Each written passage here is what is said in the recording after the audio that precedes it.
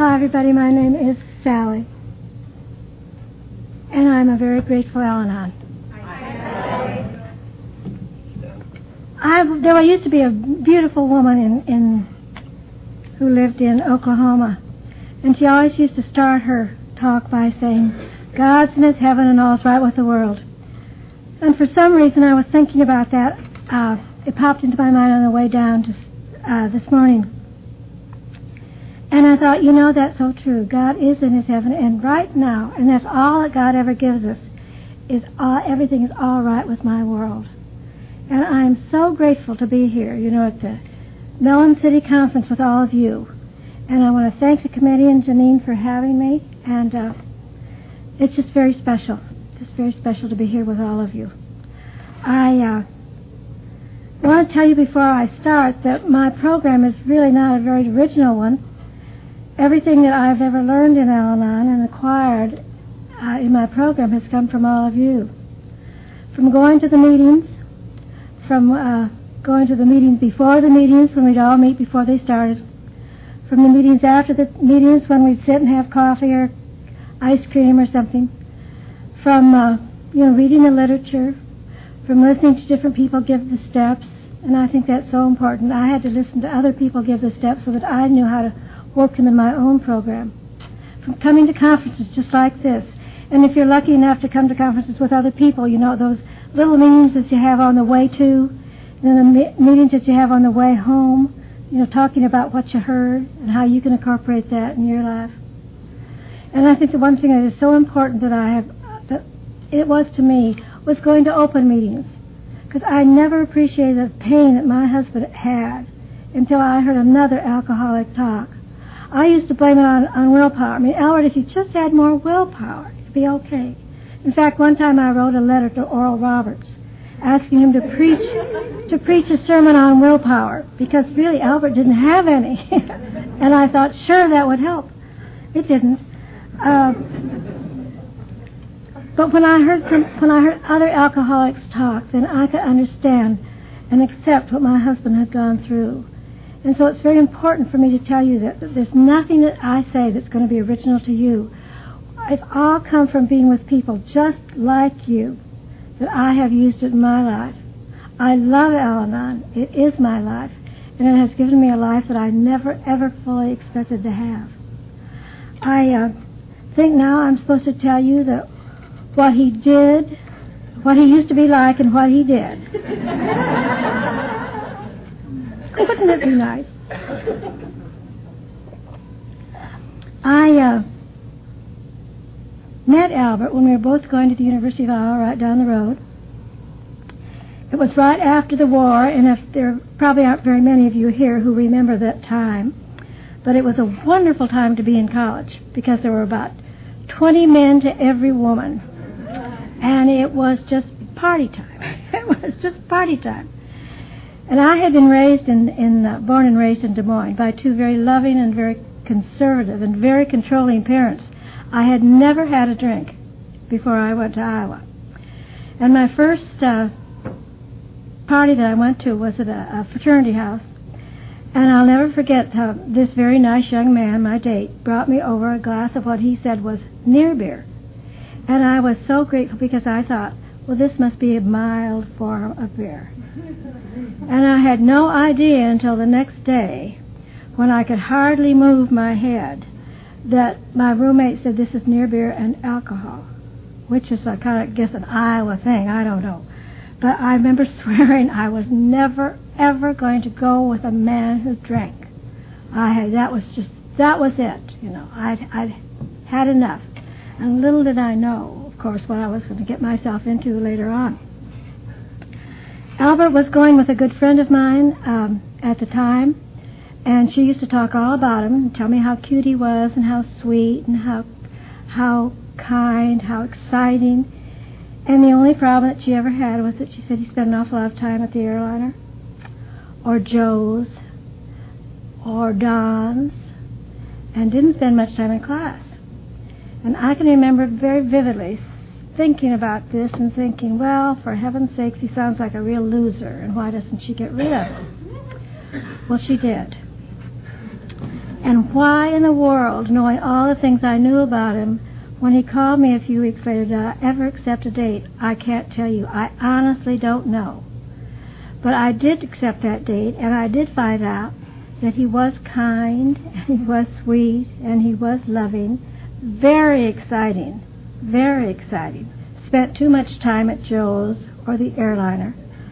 But, you know, my denial started very early because I fell in love quickly, and that was it. That was it. We talked about some of his drinking, and Albert always used to say to me, "Oh, I'm just, sowing those wild oats. I'm just out of the Navy, and I'm having fun, and don't worry about it. There's no problem. I haven't any problem." And I believed him. I really believed him.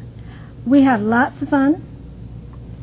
And when I told my parents about him, they came down to see him, to meet him. And you know, of course, what happened then. I always would say it's like my daddy could see the writing on the walls because they did everything they could to break us up. And there's just no way that either one of us were going to allow that. And they finally took me out of school. They took me out of university, and I was in Des Moines, but you couldn't do that to Albert because he would drive that 120 miles on Old Highway 6, every weekend. In fact, every time he could to see me. And I found myself doing things that I had never done to my parents. I'd always been kind of a good little girl. I just never had defied my parents. But I found myself sneaking out to meet him. I was taking some courses at a commercial college, and I found myself, sneaking out of the classes and spending the day with him, lying to my mother and father. His hold on me or my hold on him, I don't know which it was so great that, he was the most important person in my life. Absolutely. After much pleading and begging and crying, they finally relented, and we were married June the 19th of 1948. And we set out to have a wonderful marriage. I had these dreams of the knight on the shining armor who was going to take care of me, and I fully believed he would. We bought a little GI house in Des Moines amidst a whole bunch of other little GI houses for $8,700. I'll never forget it. When they raised the rent from 50 to 52, we were just devastated. But it had 4 rooms, and it was a palace to us. It was just a real palace. We loved it. We had no money, or very little money. Albert was working at a wholesale house as a stock boy. We didn't have a car, and I used to fix his lunch for him in the morning, and he'd walk down to the streetcar to the bus line, and he'd get on the bus and go to work. And so many times after Roxy and Chuck came along, then I put him in the stroller, and we'd go down to the bus line and meet him when he came home from work. It was just a very innocent kind time to be in love and to be new parents, and our life was fun. It was fun, and it was thoroughly an easy life. But then his company decided that they wanted him to start traveling on the road, so they gave him an old car, and he started going. He had Iowa and Nebraska, I remember, and he started off. And I wasn't concerned the first few months about his drinking because I really didn't think he was. Didn't bother me at all. But then I've said for a long time, and I think it's so true, that we Al-Anons could sniff it over the phone, because Albert would call to say goodnight to the kids, and I would hear the tinkling in the background and all music, and I could hear him sort of slur his words, and I started thinking, well, what's going on? What's he doing? And I really was very unhappy with this, to be honest with you. And I started quizzing him, and of course that immediately the sparks would fly. And as he progressed more and more, when he would call, I would know that this was happening. So I started really getting angry on the phone, saying things to him that I really didn't like to say, but I mean, after all, when you're taking care of his kids and he's out there partying, you've got to say something and assert yourself. You can't just take that line down. So I would argue with him on the phone, and then eventually I would end up slamming the receiver down. I never realized how affected how this affected my children, because I'd turn around and I'd see these little eyes looking at me, and Roxy would say, "Are you mad at Daddy?" And I'd say, "Well, of course I am. He's out there drinking, and he's having fun, and he's spending money that we don't have." And I'd go on and on and on. And then he'd come home that following Friday night, and he'd walk in the door, and I'd act like there's nothing happened. And I think now of those signals that I was sending to my kids. What would they think of their mother? And there's a pamphlet that we have in Al-Anon, and I always talk about it whenever I talk, that tells about the inconsistency of the spouse of the alcoholic. It wasn't Albert who really affected my kids. It was me. It was my tongue. It was my viciousness. It was my actions that bothered my children. And I've had to make my amends to them, and thank God they could understand how sick I became over the years with this problem. And you know, you alcoholics talk about the little hole that you get down in the middle of your gut, and I can tell you that I started getting one about that time, just exactly the same. And as the years progressed and as Albert's career started, flourishing, that hole was getting bigger and bigger and bigger. And I honestly didn't know what to do about it. I just didn't know what to do about it. If I'd argue, if I'd plead, if I'd try, it didn't help. If I'd be nice and be sweet and be kind, it didn't help. I didn't realize, of course, that the hold that the alcohol had on him. That's where, you see, the open meeting helped me later on in years to come. To me, it was still the willpower, still his lack of really trying. He was an excellent salesman. He went up the ladder rather fast, and every time he'd move, the drinking became worse. He told me once that after all, when you're a salesman and you travel, you have to entertain. Well, that sounds plausible, sounds reasonable. But Albert, you just don't have to party quite so hard. You can stop, can't you? You can stop. And when I would ask him that, he would just look at me. He wouldn't defend himself. He'd just say, "Sally, I've got to do what I have to do.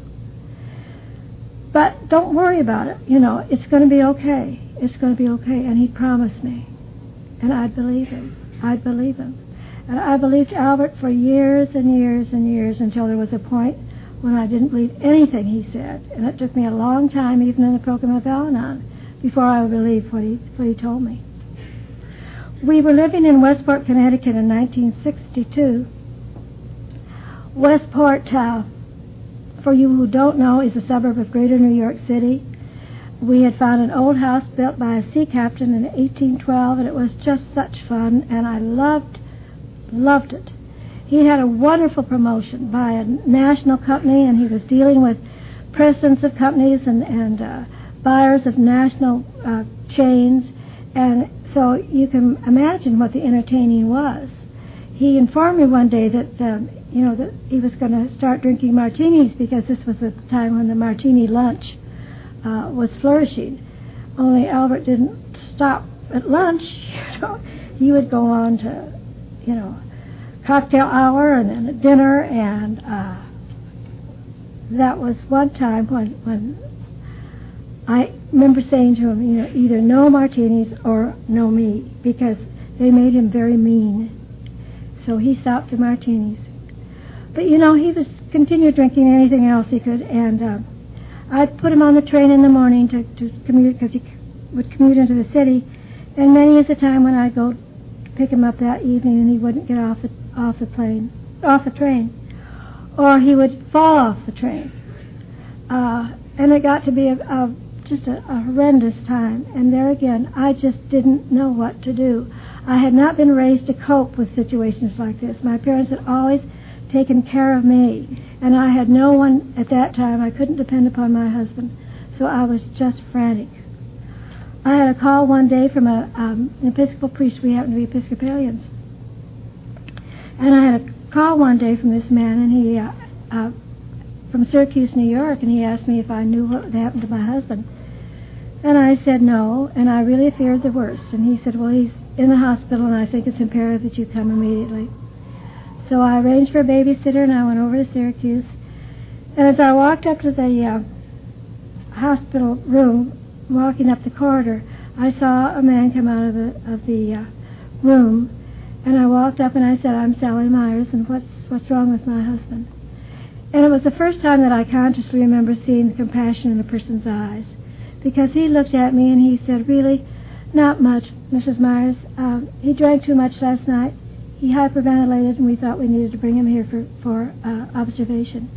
And I want you to know, I was so angry. I was so mad at this man. How could he do this to me? How could he do this to his kids? You know, how dare he?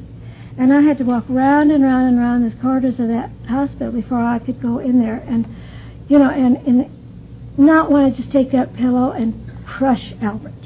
He wasn't worth it. He just wasn't worth it. But there again, I didn't know what to do. I was just frantic. Didn't know what to do. My way of coping with the situation finally was to take a razor blade one morning and very dramatically walk into the bathroom and say, "I'm going to kill myself. I just can't cope with this anymore." The 4 kids were standing right there beside Albert, you know, and they looked at me and said, "Mom, what's wrong? What's wrong?" The next day when Albert took me to the psychiatrist, and this is what he was going to do for the next, I don't know how many years, but he always took me to the psychiatrist. The man said to me, "You wouldn't have gone through with it, Mrs. Myers. What you were trying to do is something has got to change in your life. You just can't go on living like you're living." So his suggestion to us was to get out of the Northeast, which was so foreign to our upbringing, get back to Iowa, which you're familiar with, get back to friends and family. And it sounded great. Well, a couple of months later, Albert lost that wonderful job, and so that's what we did. We came back to Iowa City, where we knew we were going to live the rest of our lives. And we bought the house that was perfect for us, you know, close to the schools. We had friends. We went close to our church, and it just sounded glorious. You can't conceive of the hope that I had in my heart, because after all, Albert promised me, you know, that the alcohol would stop. And I believed him. And by that time, this hole, you know, had gotten about this big, and I just... Albert, for the first few years, it was really fun, because Albert did stop drinking occasionally, and then he became kind of a periodic drunk, because he'd be sober for maybe 5 or 6 months, and all of a sudden he'd go off and he'd be gone, you know, for 3 or 4. So that disease of alcoholism was progressing all the time. I got a job. I was working at a local department store, and I remember I was wrapping packages before Christmas, and I was so embarrassed and I was so upset by what I was doing that I'd hide when I'd see a friend of mine come in, you know, to have a package wrapped. And yet I'd walk out of that store and I'd run into that same friend, and I could look right at her and I'd say, and she'd say, "How are you doing, Sally?" And I'd say, "Great, great. My life is perfect. You just don't know how wonderful my life is. I've got this husband who loves me and these 4 kids that are great." And then I'd walk into the bathroom and I'd look at the mirror and I'd see that face. And I'd say, "What a phony. What a phony you are." I have a friend in Al-Anon who talks about how we Al-Anons have phony respectability. And I remember the first time I heard that, I thought, that's me. I was so respectable on the outside, so respectable, but I was such a phony on the inside. It's like I had a piece of plexiglass or something around me, you know, that shielded me from what people would say or they would think. That I felt like you touched me and I would just shatter. I would just shatter. I used to come home from that job and I'd walk in the door and I'd hide. I didn't want to see people. I didn't want to talk on the phone. I didn't want to do anything. Yet I couldn't understand why people didn't call me. I remember one time I said to Roxy, "No one calls anymore. What's wrong? What's wrong? What am I doing?" And she looked at me and she said, "Mom, why should they? Look what you've become." I couldn't understand. I didn't realize what I was. I was so caustic. I was so bitter, and I was so resentful. I'm sure it showed in every single pore in my body, you know. And yet I'd look right at you and say, "Oh, my life is perfect," you know. And I'd smile, and I'd be such a phony, such a phony. We lost that house that we were going to live in for the rest of our lives. We had to have an auction of our furniture out on the front yard. And I always tell a story about a big white dollhouse that I had, a great big white colonial dollhouse that I had as a little girl, and I had kept it, and I had given it to Roxy, and she had kept it, and she loved it, and she wanted to save it for her daughter. And after after I came in the program, excuse me, Roxy and I were talking, and she said, "Mom, do you know how hard it was when I lost that dollhouse? I always wanted to keep it for my daughter." And I had to look right at her and say, no, I never, ever thought of my children. I was so involved thinking about her father and what he was doing to me, how he was affecting my life, how awful I felt because of him. I just didn't think of my kids. I was a good mother, functionally, to them, but I know how much I let them down in so many areas, and I had to accept that and live with that and make my amends to my kids. And thank God, as I said, they could see how sick I was. We moved to Shreveport, Louisiana in 1972. And Shreveport, Albert had gotten a job. I don't know how, but he got it. And it's a year that really I don't even like to think about. Because he was drinking by that time around the clock. I didn't know where he was, and honest to God, I didn't care. I just didn't care. I knew that I would stay with Albert until John was out of high school, because I knew that I could not take care of a teenage boy. My emotions were so skitterish that there's no way that I could take care of John. So I just existed. I remember thinking, I was living 24 hours a day long before I came in the program, just round the clock.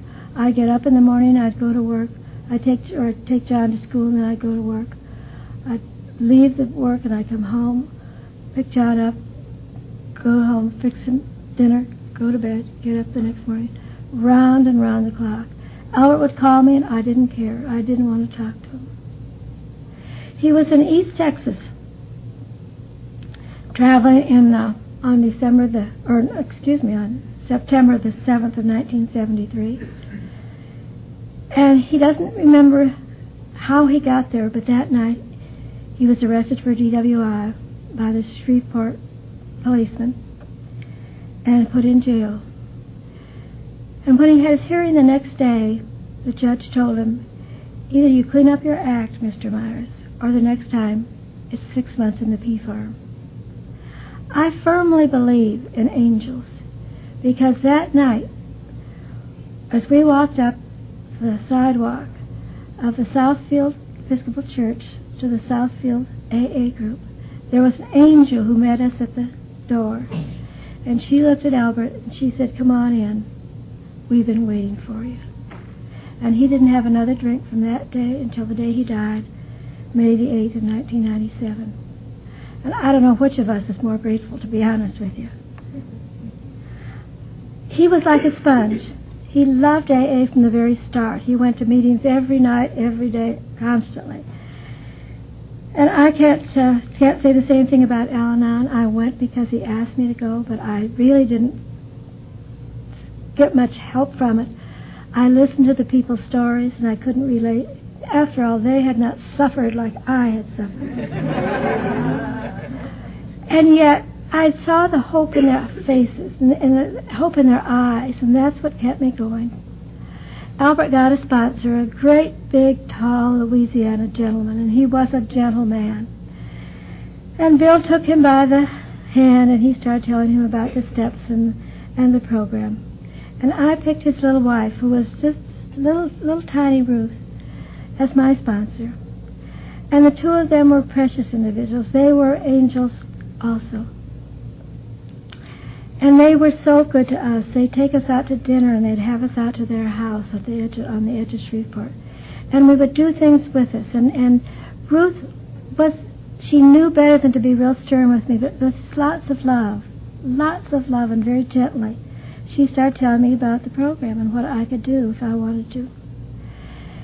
And they were a couple who had lived through an awful lot. They had put their marriage back together, and this is what they wanted for Albert and I. And Bill used to talk to Albert about this. And Albert came home one day and he said, you know what Bill suggests that we do to help our marriage, and I wasn't really sure yet that I want to keep this marriage, to be honest with you, but I said, okay.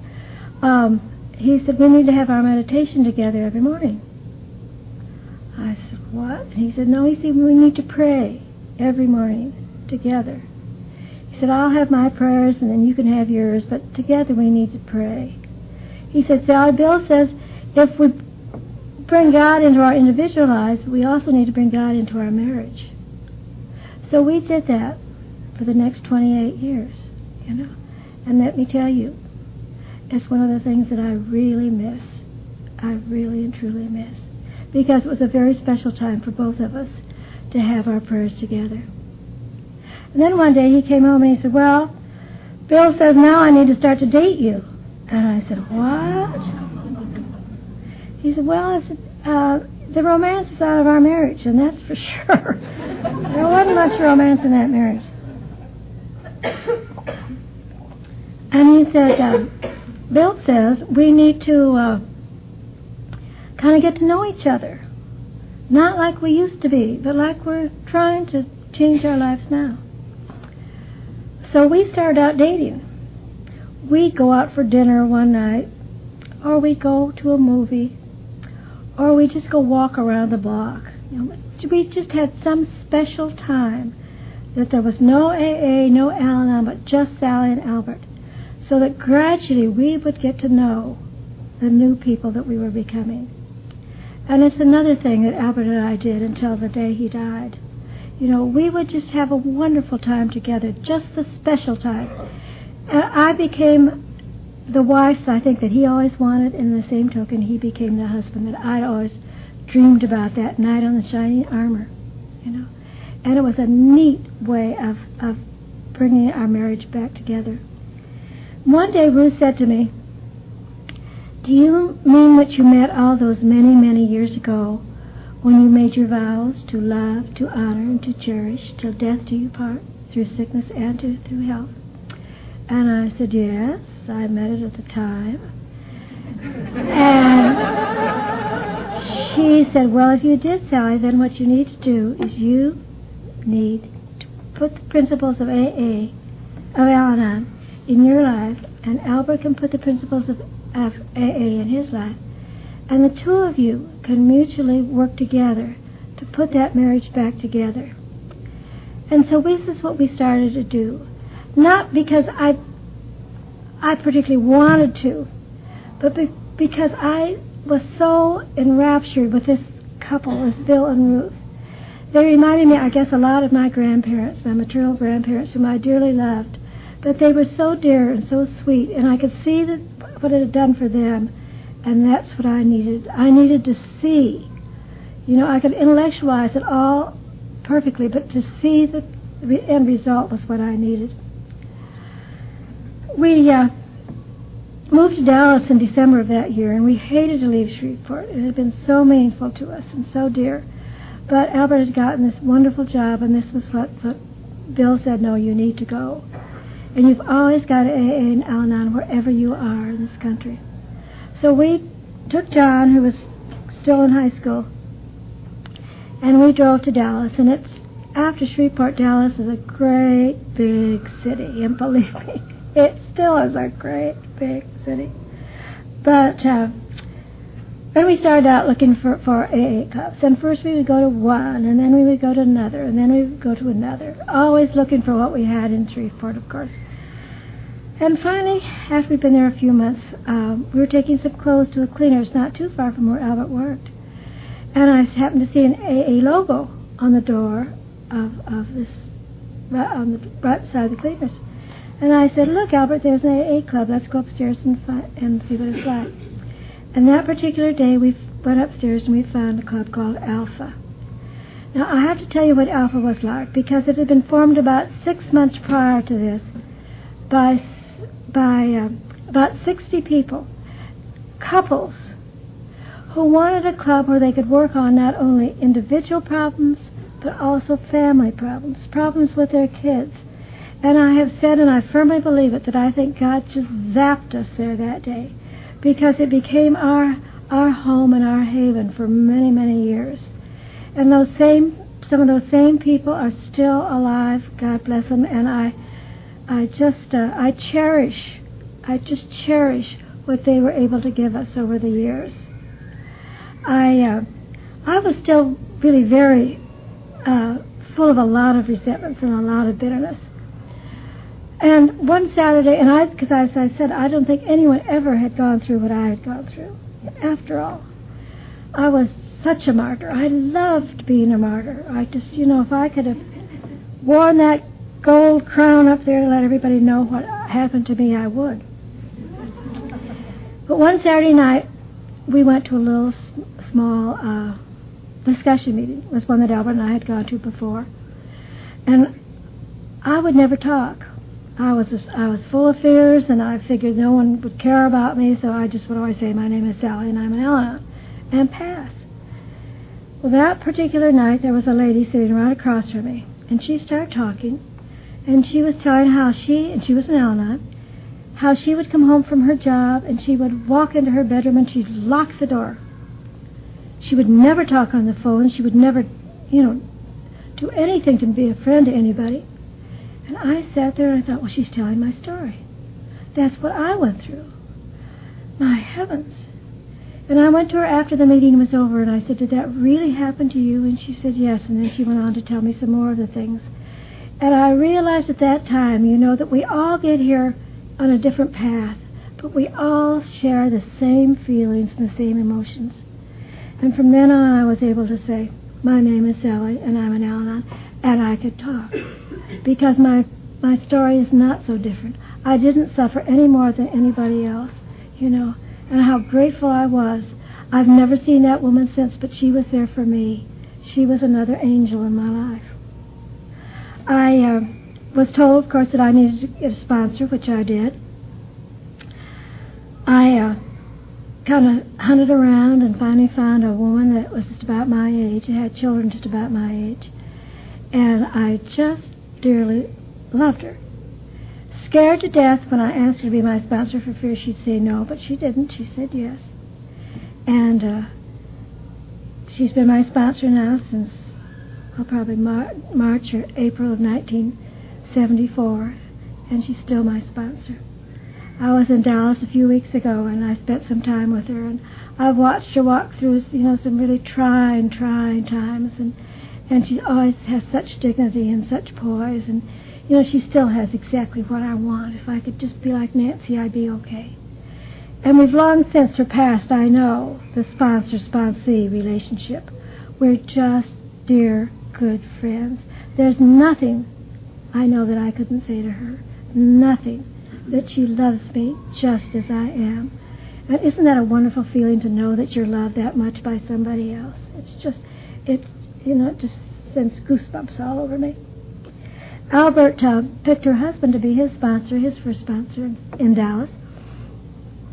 And one of the first things that they did for us was that they called one day, and Shep said, hey, we're going to go up to Oklahoma for a conference in a couple of weeks. Pack your bags and we'll pick you up. And we went up and loved it. And then a few weeks later, he'd call and say, okay, the state conference is down in Galveston, and we're going down there, and, pack your bags and we'll pick you up. And we became conference junkies. That's just the word to describe us. We became conference junkies. And we loved it. We just loved it. And then before long, Shep called one day, and he said, we're going to pick up somebody at the airport and take them with us as we're going down, out to Midland. So just be prepared. And we got to the airport and picked up one of the speakers, which was just such fun to be able. Albert was just sitting there with his mouth open. He was so excited to be, with this man who'd been in the program for all these years. And then there came a time when Shep called and he said, okay, I can't be there to take you, but will you pick up this man at the airport? And I remember Albert said, well, how are we going to know who he is? And he said, well, he's going to be wearing full-length mink coat. And you'll know. And we went out there, and there he was, this wonderful man from Canada who came in wearing a full-length mink coat. And it was just so special, so special. We, over the years, we got to know people, you know, and got to be able to be with them and talk to them and soak up so much of their wisdom and so much of the love that they're able to share with other people, you know. And that's where my program, it comes from all of you and from listening to all of you. And that was such a treat. And before long, then Albert was asked to speak someplace, and that was such a treat to be able to go with him and get to know other people. My 4 kids that had literally left us. John was too young at the time. He had to stay with us. But the other three oldest, when they'd graduate from high school, they'd leave. I mean, and they would just, you know, see ya, walk out the door, and that was it. Especially our middle son, Chuck. He was at the University of Iowa. And Chuck, when we last saw him, he just wanted nothing to do with us.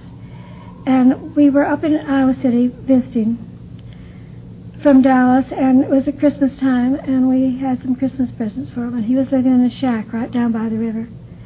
And I remember when we walked in and knocked on the door, and Chuck opened it and saw what it was.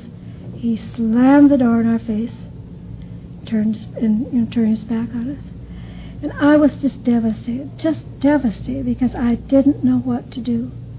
But you all had told us, you know, the best thing you can do for your children is to do something for yourself.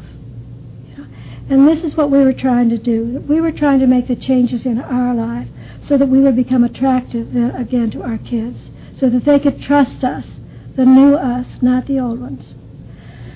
And Roxy called us after we'd been in the program a little over 4 years, and she said, "How would you like to have all of us for Christmas this year, Mom?"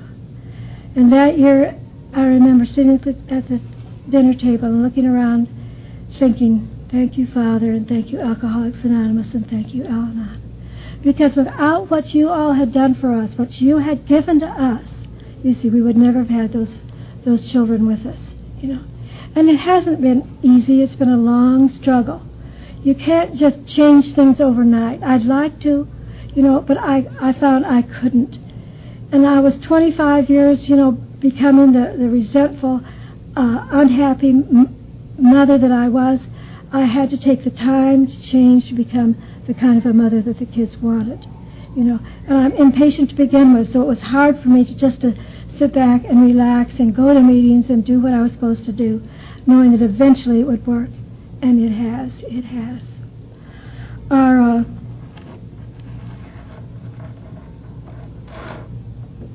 My husband died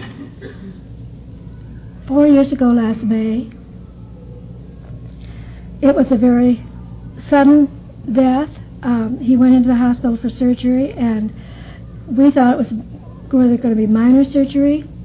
None of the kids were there.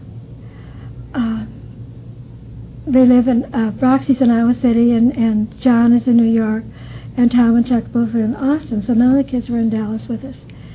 And the night before the surgery, I remember the nurse came in and she said, "Arnie, is your family here?" And Albert said, "No, they're not." And she said, "Mr. Myers, you need to have your family here. Call them." And Albert said, "But you don't understand. We've got family here. We've got family here that are closer to us than our own kids, you know. So we're not concerned about it." And she just looked at him and shook her head and said, "I think you're wrong." But, you know, the next day I had my family here. And you were all there with me. There was never a time that whole day that there wasn't somebody, some member of Alcoholics Anonymous or some member of Al-Anon that didn't spend the whole day with me. And the doctor, when he called me just a little before midnight to tell me that Albert was gone, you know, within minutes, you know, that family was all back. And you didn't leave me alone for a second until my regular family came. You have been there for me all the time. And there are things that I can tell you that you would understand about me and understood about Albert that my own kids wouldn't, and how wonderful that is to know. I stayed in Dallas for a couple of years. I decided that I just knew deep down inside that I needed to do something. I wasn't sure what it was, but I know I needed to do something. And I'd get down on my knees at night and I'd pray, please, dear God, show me some kind of a light, show me some kind of a path that I need to follow. And I came up and I visited Roxy. It'll be 3 years ago in October. And as I got off the plane, I remember thinking, this is it. It was Indian summer. And Iowa in the fall is absolutely my favorite time of year. And the sky was blue, and I could see the leaves were turning, and the only thing I missed was the smell of burning leaves, because that was just all part of Iowa in the fall to me. But I just knew that this is where I should come. And even though I'd been raised in Des Moines, Roxy was here in Iowa City, and so I thought, well, I'll just go be with her. And I went back to Dallas, and I moved up here just 2 years ago, the 1st of September. It's been a new experience for me. It's been adjusting to a new program. It's been adjusting to new places, and very frankly, I miss my Al-Anon program in Dallas. I miss my friends in Dallas. But that's life. I don't like change, and that's one thing I really have to work at, because I know that it's not them, it's me. I also knew that I had to have I had arthritis in my knees, and I knew I had to have surgery. The hospital is here, so it all just sounded like perfect. Well, I had the surgery on my knees. The doctor wanted to do one at a time, and I said, no, let's do them both at once. I can handle it. I handle an awful lot. I can handle that. Little did I know. But I did okay. I did okay, and I was going to therapy, and I was doing the things that I should have been doing.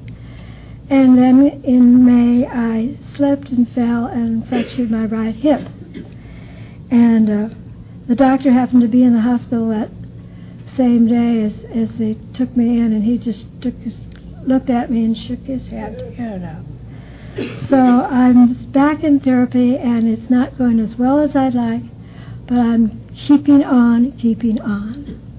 That's just the way I'm doing. When I saw my doctor a few weeks ago, I said the one thing I will not let myself be is discouraged. I just refuse to be discouraged, and thank God that's the program, that there's always a light at the end of the tunnel. I don't know where it is, and I wish it would come sooner, but I know that someday it's going to be okay, that someday. So that's why I'm up here with a stool and having, nice-looking young Al-Anon men help me up and down.